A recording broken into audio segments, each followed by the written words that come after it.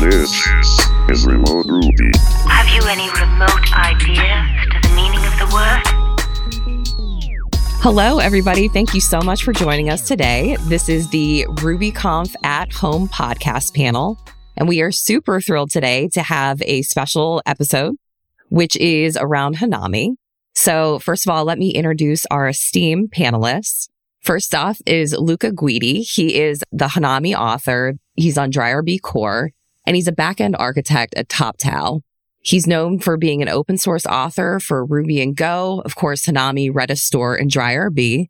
He is a family man, speaker, stoic, vegetarian, and newbie music producer, which is very cool.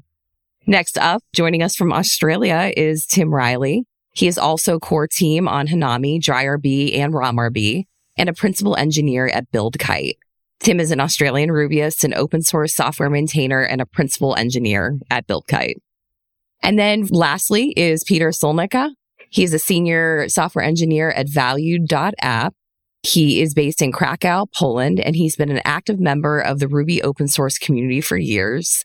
And of course, a core team member of Hanami, DryRB, and RomRB. And of course, I am very lucky today to be joined by my co-moderator, and that is Jason Charnes. Jason is a Ruby developer in humid Memphis, Tennessee, a staff developer at Podia, and a co-host on the Remote Ruby podcast. And likewise, I am excited to introduce Brittany, who is engineering manager at Textus, co-host of the fabulous Ruby on Rails podcast and athlete. And I am so delighted that all five of us could span the entire globe today and find a time to meet. And so without further ado, let's jump in. I can ask you, Luca, as the creator of Hanami, the person there when it was Lotus, where did we go to get from 1.0 to 2.0? So when we reached 1.0, we were happy. Personally, I was a little bit unsatisfied about the design. So it was something that it bugged me even before 1.0, because mainly was about global state that chimed in the design of the framework. And I evolved a lot as a Rubyist when doing open source, especially Hanami, because that seems trivial, but it isn't, to balance the ergonomics versus what we believe it's right for the framework. So long story short, I started thinking how to approach differently the design and diverge completely out from what we had. And that was a long journey where I met Peter and Tim, and we realized that the projects that like Rom and Dry were thinking about Ruby in same direction, let's see, same philosophy behind it. And so we decided to join the effort and try to create an ecosystem that is across the board, all the gems, all the projects that I mentioned to be compatible. At this point, I think it might be worth just giving everyone a quick intro to what these things are, because we've just released version 2 of Hanami. That's a great chance to reintroduce it to people. People may be hearing about it for the first time. It is a full stack app framework for Ruby developers. Like Luca has just shared, it has a long history. It's been around since 2014, I believe. So we've learned a lot in that time. And as part of the effort to write 2.0, we joined forces with the teams who built the DryRB and the RomRB gems. And those themselves are separate projects in the Ruby ecosystem with their own long histories. DryRB has been around since 2015. It's aimed at a lower level. It's provided a collection of different, fairly small single-purpose gems to solve common tasks that we've experienced as Ruby application developers. It started off with a validation gem and it grew from there. Now there are 20 plus gems. And Rom, perhaps Peter, I might let you introduce Rom and then we can talk about how these things have all come together for Hanami 2. So I actually just remembered that Luca reached out to me when Lotus wasn't even a public project. And we had a call I think it was 2013 even. And we talked about ORMs in general and how to approach working with databases in Ruby in some more modern way. And this was the time when I started rewriting ROM, and ROM, or long name, is Ruby Object Mapper, a database toolkit. We may say it's an ORM, but not really.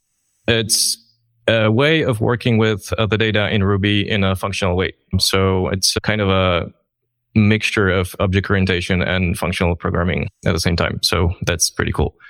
And over time, Hanami started using ROM under the hood for its model layer. And eventually we realized that we're going to just use ROM as one of the ways how you can work with databases in Hanami.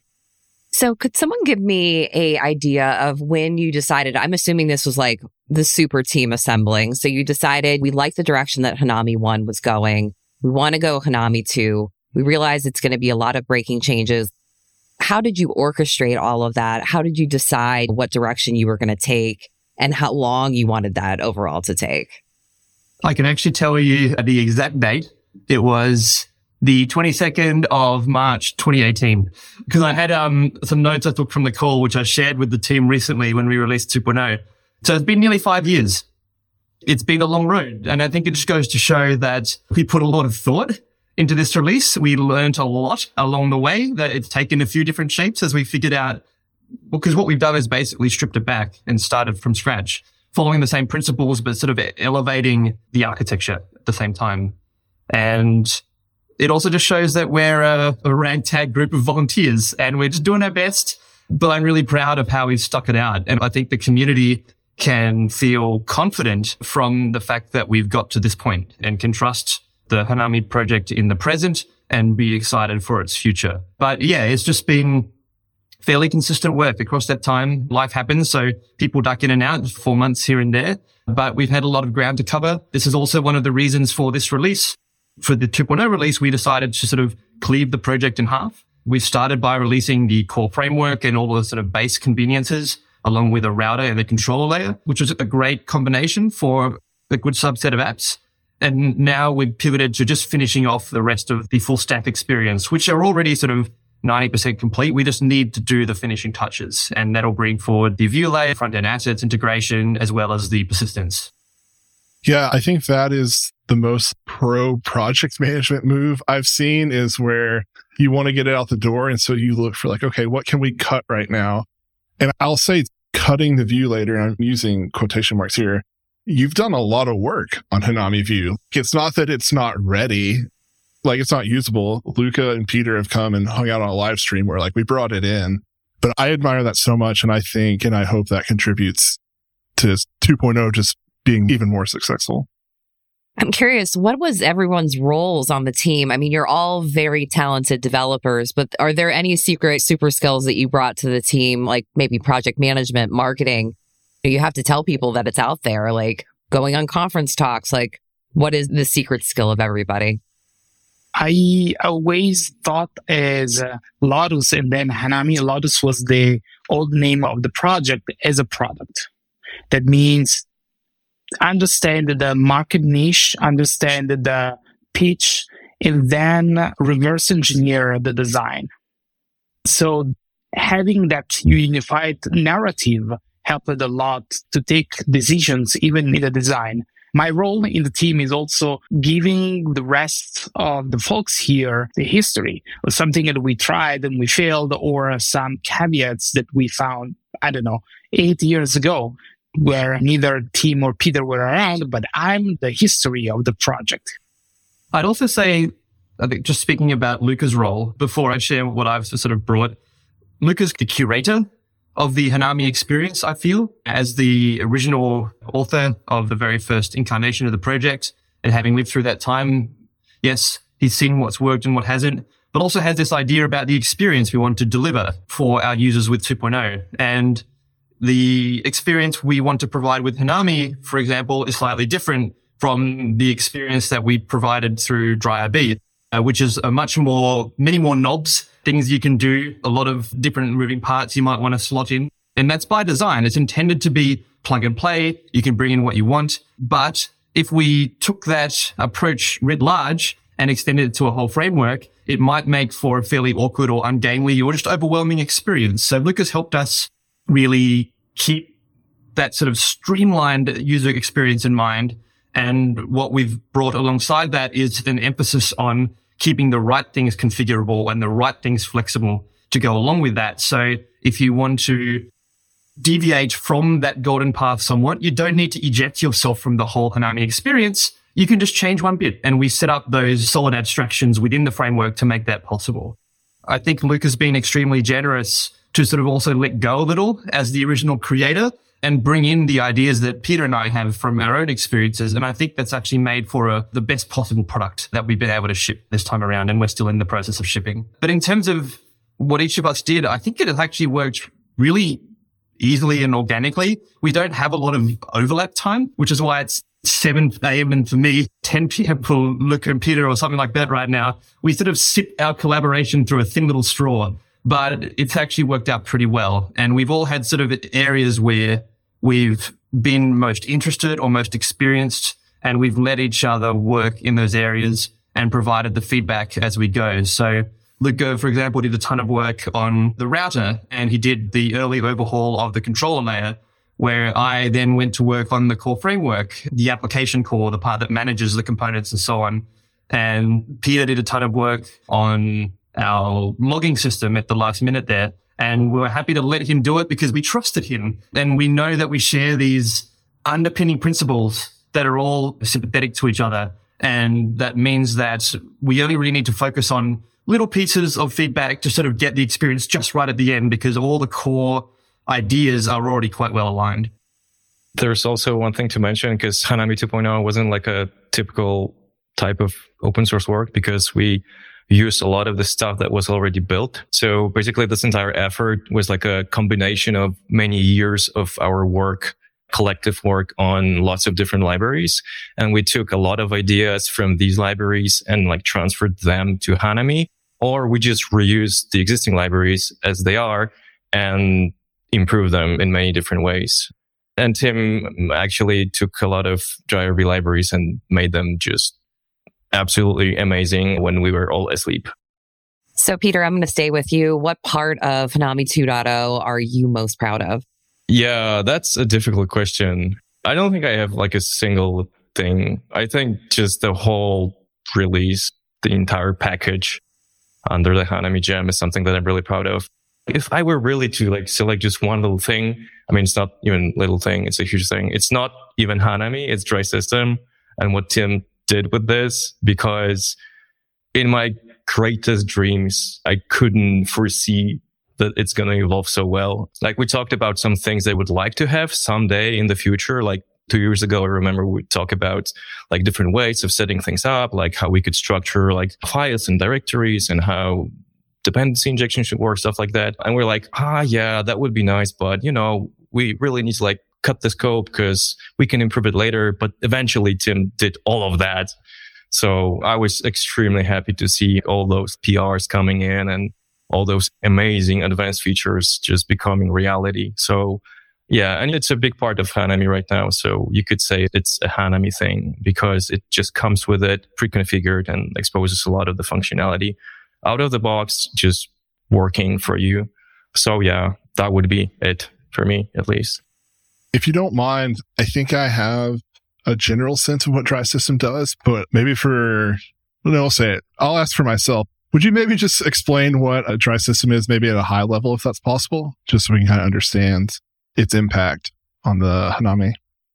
So it's a library that you can use to organize your code base and have files loaded automatically, as well as instances of classes loaded automatically. So it's basically auto-loading with a lot of additional features. And one of the biggest features, probably the most important features that we use in Hanami is dependency injection, because by default, all the classes that you define in your app directory are going to be just created for you and exposed through application container. So that's one of the things that Dry System does, but that's like very high level thing. There's a lot of functionality there.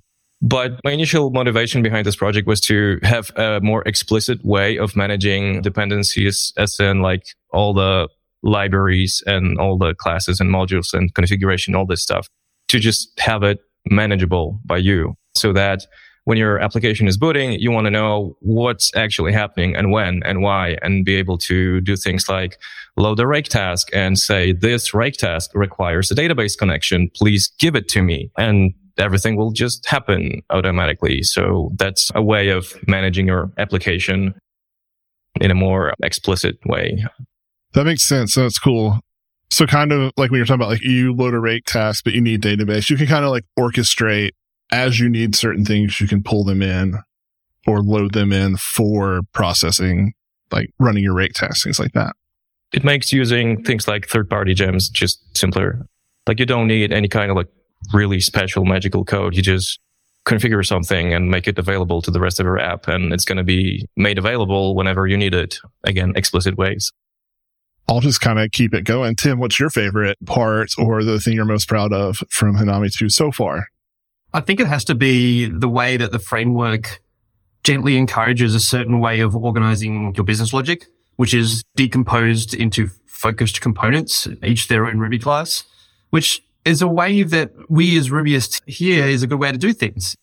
We'll read one of Sandy Metz's books and get excited about how to model our bicycle or whatever it is for our business domain, right? But then we experience the next day shock of how you might do that with the framework or the apps that you're working in day to day and feel like it's harder than it needs to be, or you don't know what it should look like.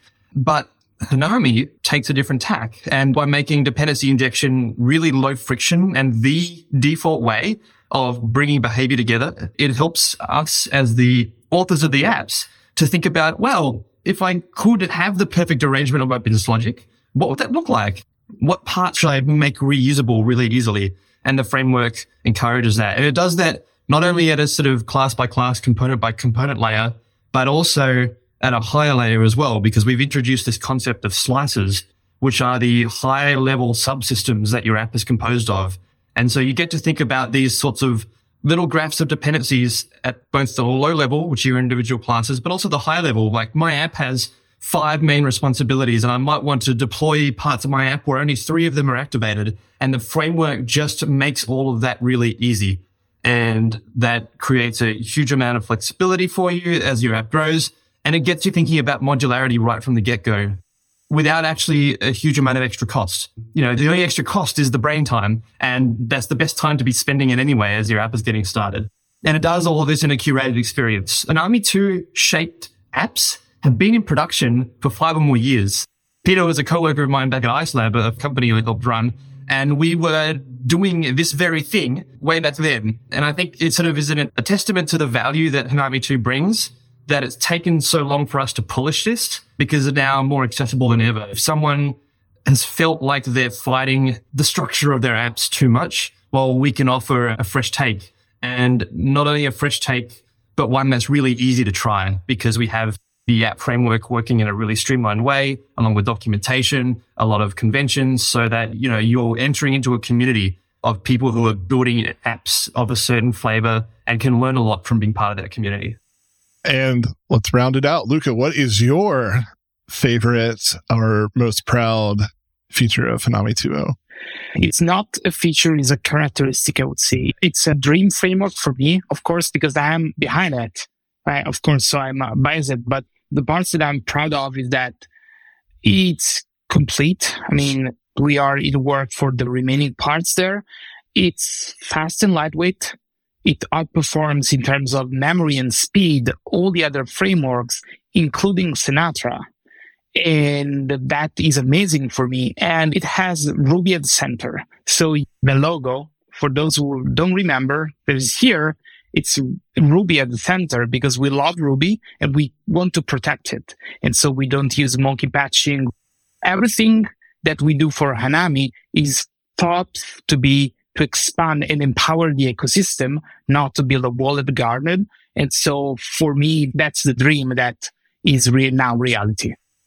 Okay, so I need a volunteer to answer a question for me that I've always kind of wondered, because you can picture me like Charlie from It's Always Sunny. You know, I've got the board behind me, all the strings tied together. How does Rhoda factor into the whole Hanami 2.0 story? So if you are looking in terms of compatibility between the two, they are a kind of competitor. And so the competition was for me an incentive to write something fast. And so there is this competition, let's say, between myself and Jeremy. Hey, Jeremy, I don't know if you will ever listen to this podcast. We'll make sure he does. To do our best to provide, a very fast router for us, it's in Hanami and for amazing products. So that's the kind of thing. I believe that competition is healthy for an ecosystem. Without him and without his benchmarks, I would never rewrite the router in a way that now it's very fast. Yeah, I can verify. I was on the Rhoda homepage today and Hanami's on there. So like he's definitely tracking you as well, which is awesome. Tim, what do you think? So there's that facet, but there's also the facet of interoperability, which is a big part of the story for all of these, call them quote unquote, alternative Ruby solutions. And we want it to be an ecosystem that shows how things can play nicely together. And it's been a big part of the principles that we brought to Hanami 2 development, which is, Lucas has said it before, we don't want Hanami to be a walled garden. We want it to be a good member of the broader Ruby ecosystem of tools. And so, for example, one of the things we did was we made it so that as many of the dependencies of the vanilla Hanami experience are optional as possible.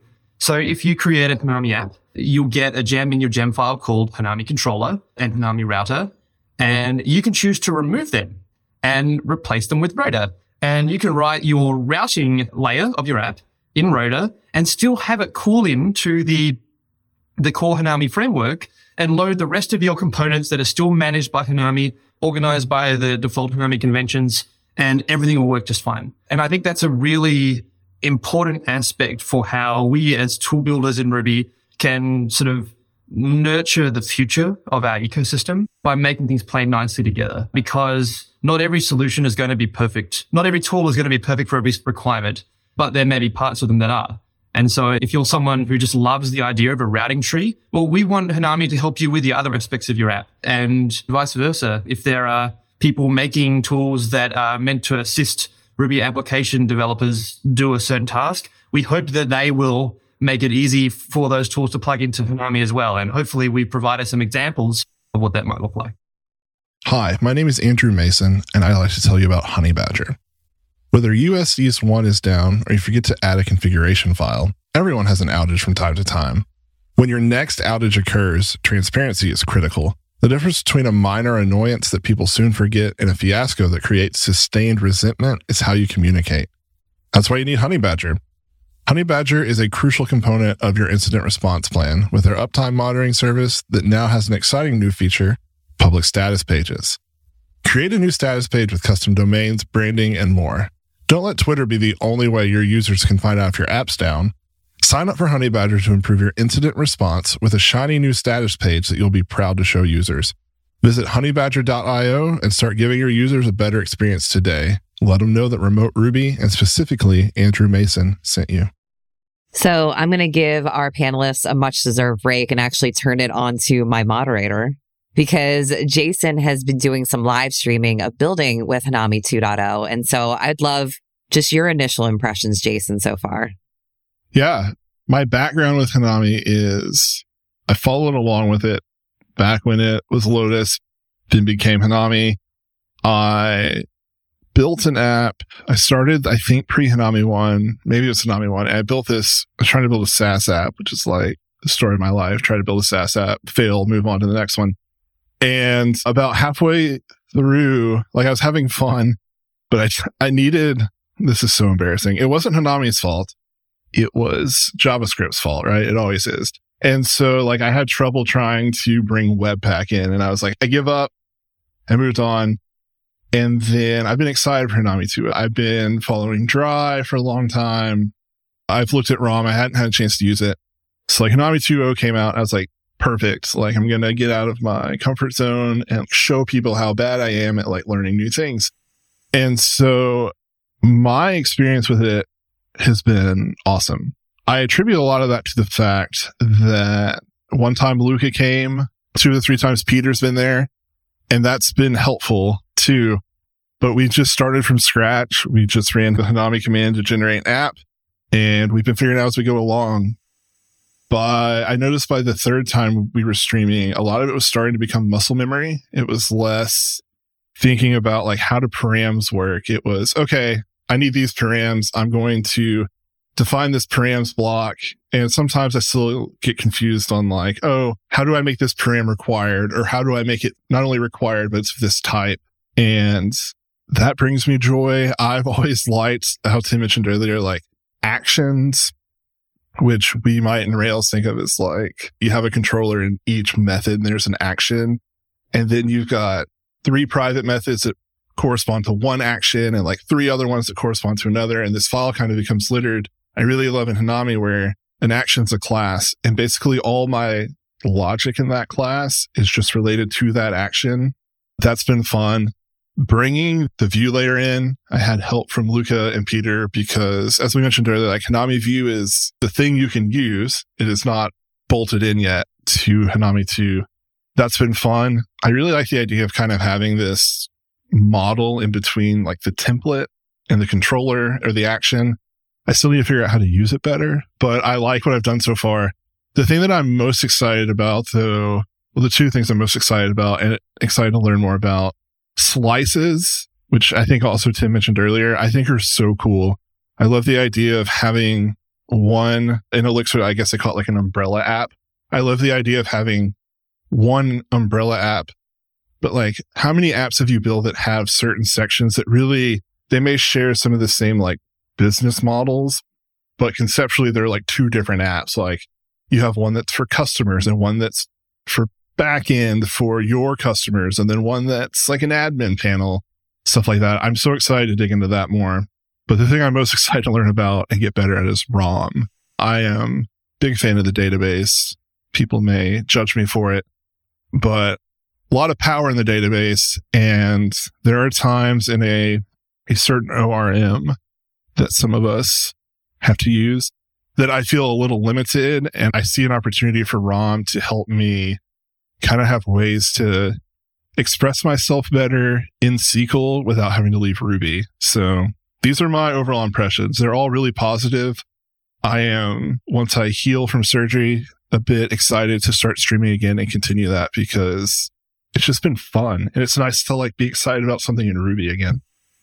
I completely agree. Love that, Jason. I think it's been really cool watching you do these. And I've joined a couple streaming sessions and I see the core maintainers. I mean, how often does that happen where you have core maintainers and they're helping you on their new framework? You're probably just writing feature requests on the side as Jason is plugging along, which is so awesome. But your enthusiasm really goes to the next question, and that is, what is Hanami's place in the ecosystem? Tim, I know you recently talked about this in a conference talk. Do you think you could kick us off? Because I'd also like to hear from Luca and Peter on this as well. What I hope Hanami can be is maybe a bit of a gravitational force, because we have some serious firepower behind the team building it. We're building up some excitement. I'm so happy that Jason has been having a pleasant time. I'm keen one day to be awake when he live streams so I can follow along and lend some advice if need be. But yeah, I hope it can be a thing that helps people recognize that there are more ways to build Ruby applications than they might think, or than they might be led to believe by just doing a 10,000 foot survey of the Ruby ecosystem. And maybe it can be a place that accumulates a bit of a community and can represent some different ways of structuring applications. This is also one of the other guiding forces behind another Hanami 2.0 feature, which is making everything plug and play as much as possible, making it possible to remove parts of the framework that you don't need. So if you want to build a non-web app, for example, well, now we have a framework that can give you all of the conveniences you still want without encumbering you with the things that you don't. And that can mean that it's available for more things than you might just expect from you're not just building a CRUD web app, you can build a much wider range of things with it.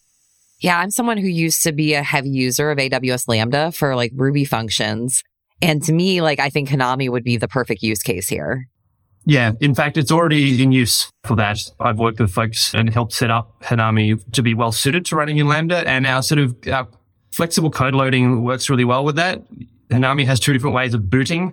You don't need to do the standard approach where everything loads up front and gets prepared as part of a single boot cycle, where you can instead boot as little as possible and then let particular components be loaded when they're required. And that's a really great way for running in that kind of serverless environment where boot time is you're really sensitive to that. You want to incur as little penalty as possible. And with Hanami, we support that. So yeah, yet another pathway for app development that's now possible to take the advantage of a framework and the conventions and all the community that goes along with it. Peter, I'm going to turn to you because I know that you do a really good job of keeping your eyes on like other frameworks, other languages. Where do you see Hanami's place in the ecosystem? Well, my personal dream is to see it kind of like a Ruby version of Phoenix and Rome as an Ecto in Elixir ecosystem. They're doing really amazing stuff, and we would love to have something like that in Ruby as well. But also, in general, I would like to see Hanami, and this was already mentioned, but I would like it to be this tiny little ecosystem inside of a bigger ecosystem that really plays nicely with everything else, where people can leverage Hanami for all sorts of things, which was already mentioned. So I just confirmed this message. I love it when, the core maintainers agree. It's a good thing, right? It's a good thing. How about you, Luca? What do you think? I endorse what they said, just to reiterate to Brittany, the impression and the fact that we agree on this. And also the fact that I see the Hanami a way to diversify the offer in the Hanami ecosystem, both technologically speaking and in terms of teaching people. One thing that I use to say myself is that I see frameworks in general as a way to teach people about code and good practices. And I believe this is the case. And so, again, technological diversity and diversity of opinions on how to approach software. And thanks, Jason, because you said you are excited again about something that's happening in Ruby ecosystem. So that makes me happy. Yeah, I was just going to say, I mean it. It feels like you're just discovering something new. When I first came to Ruby, I was like, oh my God, this is amazing. And then I learned Rails and I've made an entire career out of it. But then it felt like sitting down, building this app with no goal of business things right now, just learning something new. It sparked all of those feelings of learning Ruby again. It was joyful. I will say the thing I want to emphasize, it very much just felt like writing Ruby. It wasn't necessarily magical in terms of I didn't understand it. Even though I may not understand all of it, I could kind of parse it, be like, oh, I bet that's how it works under the hood. And that's very empowering. So, Tim, very much on brand. You brought a coffee to the talk. And so I'd actually like to know, what is Decaf Sucks? I wish I brought two, I got to say. But anyway, Decaf Sucks was an app that I wrote with a couple of friends, Max and Hugh, here in Canberra in Australia, for the Rails Rumble, which, if you haven't heard of it, was a build an app in 48 hours kind of competition that was sort of around during the heyday of Rails. And I did a few of them. They were good fun. I was pre-kids, obviously. And we used it in this instance as an opportunity to build something that we wanted to see in the world for ourselves, which is just a nice place to write down our thoughts about the cafes we visit. It's a coffee shop review app. We picked a cheeky name, hopefully one that's memorable. Although I've heard advances in decaf have maybe made it suck less in recent years, but I'm not one to know. Sadly, it was a side project. I relied on a lot of third-party APIs, which changed over time. Google Maps business model changed and all these sorts of things, and it gradually sort of stopped working. So we decommissioned it a few years back. But I have all the data. We have tens of thousands of reviews in there. It actually gained quite a good following from web nerds who tend to also to be opinionated about their coffee. So not a bad Venn diagram overlap there. And so I'd like to bring it, well, I am in the process of slowly bringing it back. I'm working with Max on it as well, who sort of is the front-end developer and designer and makes so much about what Decaf Sucks was good. I'm going to bring it back as an example, Hanami, fully open source. I'm building it very slowly because I'm focused on shipping the rest of Hanami 2 at the moment, but I'm doing it PR by PR. So if people want to follow, they can and see it be assembled piece by piece. And hopefully it will represent a real, non-trivial Hanami app out in the world that is in wide use and that has to do real things that people can look at and draw inspiration from and hopefully even one day contribute to as a way to sort of show what's possible when you're looking to build things with the framework. I want to point out it already is that because we've been referencing it in the live stream when I'm like, I don't know how to do this, I'm like, has Tim done this yet? And Deepcat sucks. And we just hop over to GitHub and try and figure it out. So yeah, it's already very useful for that. So I want to know, this is a little bit of a controversial question, so someone's going to have to volunteer for it. But, it has been a couple of controversial years for Ruby on Rails. And do you see any opportunities out of that situation to manage Hanami differently? This is something that is important to us as the core team.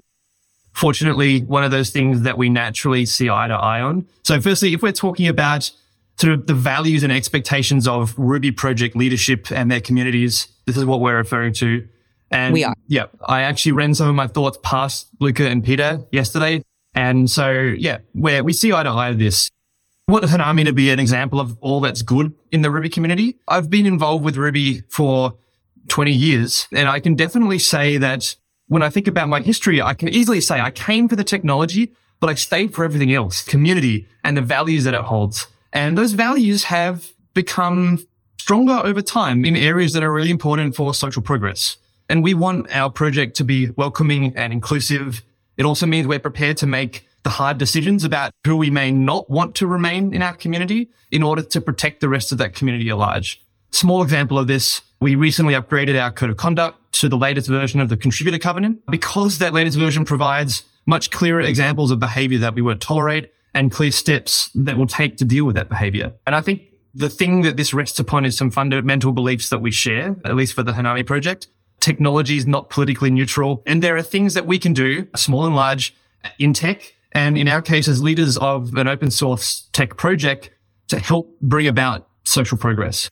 But we are a small team. So far, we've had a lovely community form around us in Hanami, which is wonderful. And right now we are focused on finishing the technical work of delivering the second half of 2.0. But this is a big important point for Hanami as a project. So once we get past that, we want to spend some time thinking about the governance structure of the project and making sure that structure isn't some informal thing that no one can sort of understand. We want to make that clearly communicated. And we want to see if we can arrange that structure such that the project can't be poisoned by someone going rogue or a bad actor, even if it is one of us in the future. Community and the project is more important than any one individual. So this will take a bit of time to figure out, but I think these things are worth doing. And we're excited by what's coming to the world with Hanami 2. We think the project is being set up for a long and successful future, and we want to make sure we can do everything we can to ensure this. And this doesn't mean just the right arrangement of code in the framework code. It's more important that we do this from a community and values perspective too. So we're thinking about this, and we want Hanami to be an example of a well-run, inclusive project, and one that shows how it's just easy to do the right things. The framework is set up so that the easy way of building code in a Hanami app is also a way that is technically good. And we want to show that doing this from a community side, the easy and the right way should overlap and can be the same thing as well. In general, I believe that this kind of projects and communities needs to be run intentionally for the inclusivity. What I mean here is it's not enough to say we need to be, Matsy's nice, and so we are nice too. That is a good way to set the tone. You need to be deliberate in setting the good example and communicating actively that everyone in the community is welcome, and those are the rules. Nothing should be left unsaid. It's better to over-communicate. All the individuals are welcome, and those are the rules to stay in the community. So we keep saying the word community, but I'm curious, what does the Hanami community currently look like? We're going through this weird split where some of us are on Mastodon, some of us are on Twitter, some of us are on Discord, Slack. So where does all of that community discussion happen? And then furthermore, how are people finding out about Hanami? That is the least structured part in terms of communication because of the split. We have a chat, we have a forum, we have a GitHub, and we have Twitter, all the tools that you mentioned, Brittany. The point here is that there is Stack Overflow as well, questions popping up there. And I found that it's really hard to convey discussions, generally speaking, and that is a good sign because people tend to use the tools that they prefer. People staying on Twitter, migrating to Mastodon, whatever. And that is a good sign of vitality. We try to keep an eye on all those channels that we just mentioned, but I don't have an answer because every day, literally every day, we discover that Hanami, even 1.0, is deployed somewhere in some company that we never heard about. That makes it's a kind of odd situation for us to discover because we expect things to be around us, to be informed, but that doesn't happen. And that, I believe, it's a good sign. So I wouldn't be a good podcast host if I was talking to open source maintainers and didn't bring up the word sustainability. So I am curious, like, do you have any corporate sponsorship at all? How do you overall make this sustainable? Because we are talking to 3 people and you are 3 very powerful people, but how do you make sure that Hanami is sustainable? I trust the people here in this room to stay in the leadership of the project. And the fact that when I was alone with the other people in the team that decided to depart from the team, I was kind of the single point of failure. And I wanted to remove myself from this position. For instance, the management of everything. Now on GitHub, all the 3 of us are admins in the organization. Same goes for all the tools that we mentioned. We share everything, the power equally. And so that is important for us. And even if life will take one of us away, we're sure that the team stays there for the community. Talking about sponsorship, we do have sponsorship using Hanami sponsorship tools. That is a kind of umbrella for Hanami, DryRB, and ROM. So people that want to fund the projects can go there and do a contribution. So this is the situation right now. We are welcoming companies to sponsor us. There are a few of them doing, but that is not corporate. Like there is no company behind the companies that we work for that are paying us to do open source work on Hanami. I also think it's an opportunity. We have corporate tiers on our GitHub sponsors. We don't yet have any company that's really stepped up and taken the mantle. So this is an opportunity. If you're listening, person in some company, come find us on GitHub sponsors. The first sponsors of the Hanami project will have strong visibility as companies that care for the longevity of the broader Ruby ecosystem. They'll have visibility to the core team and access to us probably in a way that, you may not otherwise have. So Ruby as an ecosystem has been kind of lopsided, and we're hoping that we can right the ship a little bit with this effort. We're realistic in our goals, but there's a great opportunity here for people who are making money from Ruby, from tools, even if you're just using DryRB only. As Luca said, the Hanami sponsorship is an umbrella for that organization as well. And I know that's used quite widely. There are chances to help support the future of these projects. We're getting close to wrapping up, and I'm going to throw out a question that you're either going to love or you're going to just leave the call early for. So I'm going to start with Peter, but I would love to hear from everyone. So we talked about 2.0 shipping without some features that you still want in the framework. Most notably to me is I noticed going through the 2.0 setup, the guides. So there is no Hanami model in 2.0. The guides talk about setting up how to configure ROM.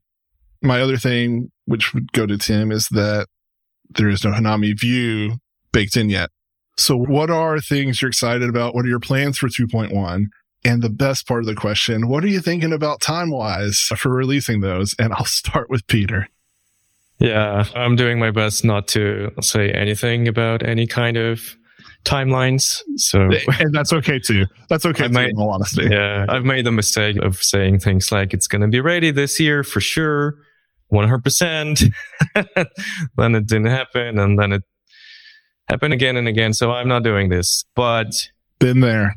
It seems like it's going to be ready in Q1 2023. And I just made this mistake again. Oh, well. But yeah, we have things more or less ready. It's more about like putting things together and making sure that the experience is great, because I don't think we mentioned that, but one of the things that we like really care about is just developer experience. I think it's kind of lacking in general in Ruby. Like we made it really great many years ago, and then we didn't spend much time thinking about how to make it even better. At least that was my impression. So this is something I'm paying attention to and thinking how we could improve this in Hanami itself. So yeah, like the view layer, it exists. Tim is making it multiple times faster now.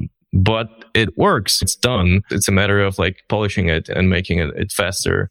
Rome is also done. It's been done for years. I mean, it can be better. So I'm working on 6.0 to make it better so that it's easier to get started with it and set it up, stuff like that. But yeah, these are like two main missing parts. And then there is the whole front end area, but I know very little about front end, so I'm not going to comment on that. That's but the dream. Yeah, but time-wise, Q1 is realistic. I'm going to take the risk and say it. I won't hold you to it. And in Q1, you're talking about shipping, maybe it's Hanami 2.1 or whatever, but it's basically, if I understand correctly, kind of a pre-configured way to use ROM in Hanami. Correct, yeah. Okay. We had a lot of discussions about like whether we should reintroduce Hanami model, but at the moment, it seems like we won't need it, but I have a feeling that we will need it eventually. Okay. Just for front-end stuff. Like, let's say you have all kinds of things built around dealing with web forms, for example. Just this is already pretty complicated, and this will not be handled by ROM, not a chance. So this is something for Hanami. I suspect that we're going to have some like model layer and features built for ROM there. Awesome. Tim, Hanami View, how are we feeling? You're making it faster. That's exciting. Yeah. Firstly, let me just pump up the database persistence stuff. One of the most pivotal moments in my history as a Rubyist was when I first used ROM and finally realized what it meant to properly separate the business layer from the persistence layer. And I'm super excited for like a new level of flexibility to be coming to Hanami with the ROM integration that we're going to provide. That's really good. On the views, I've spent the last couple of weeks just making sure Hanami View is as fast as it needs to be. Thankfully, that's done.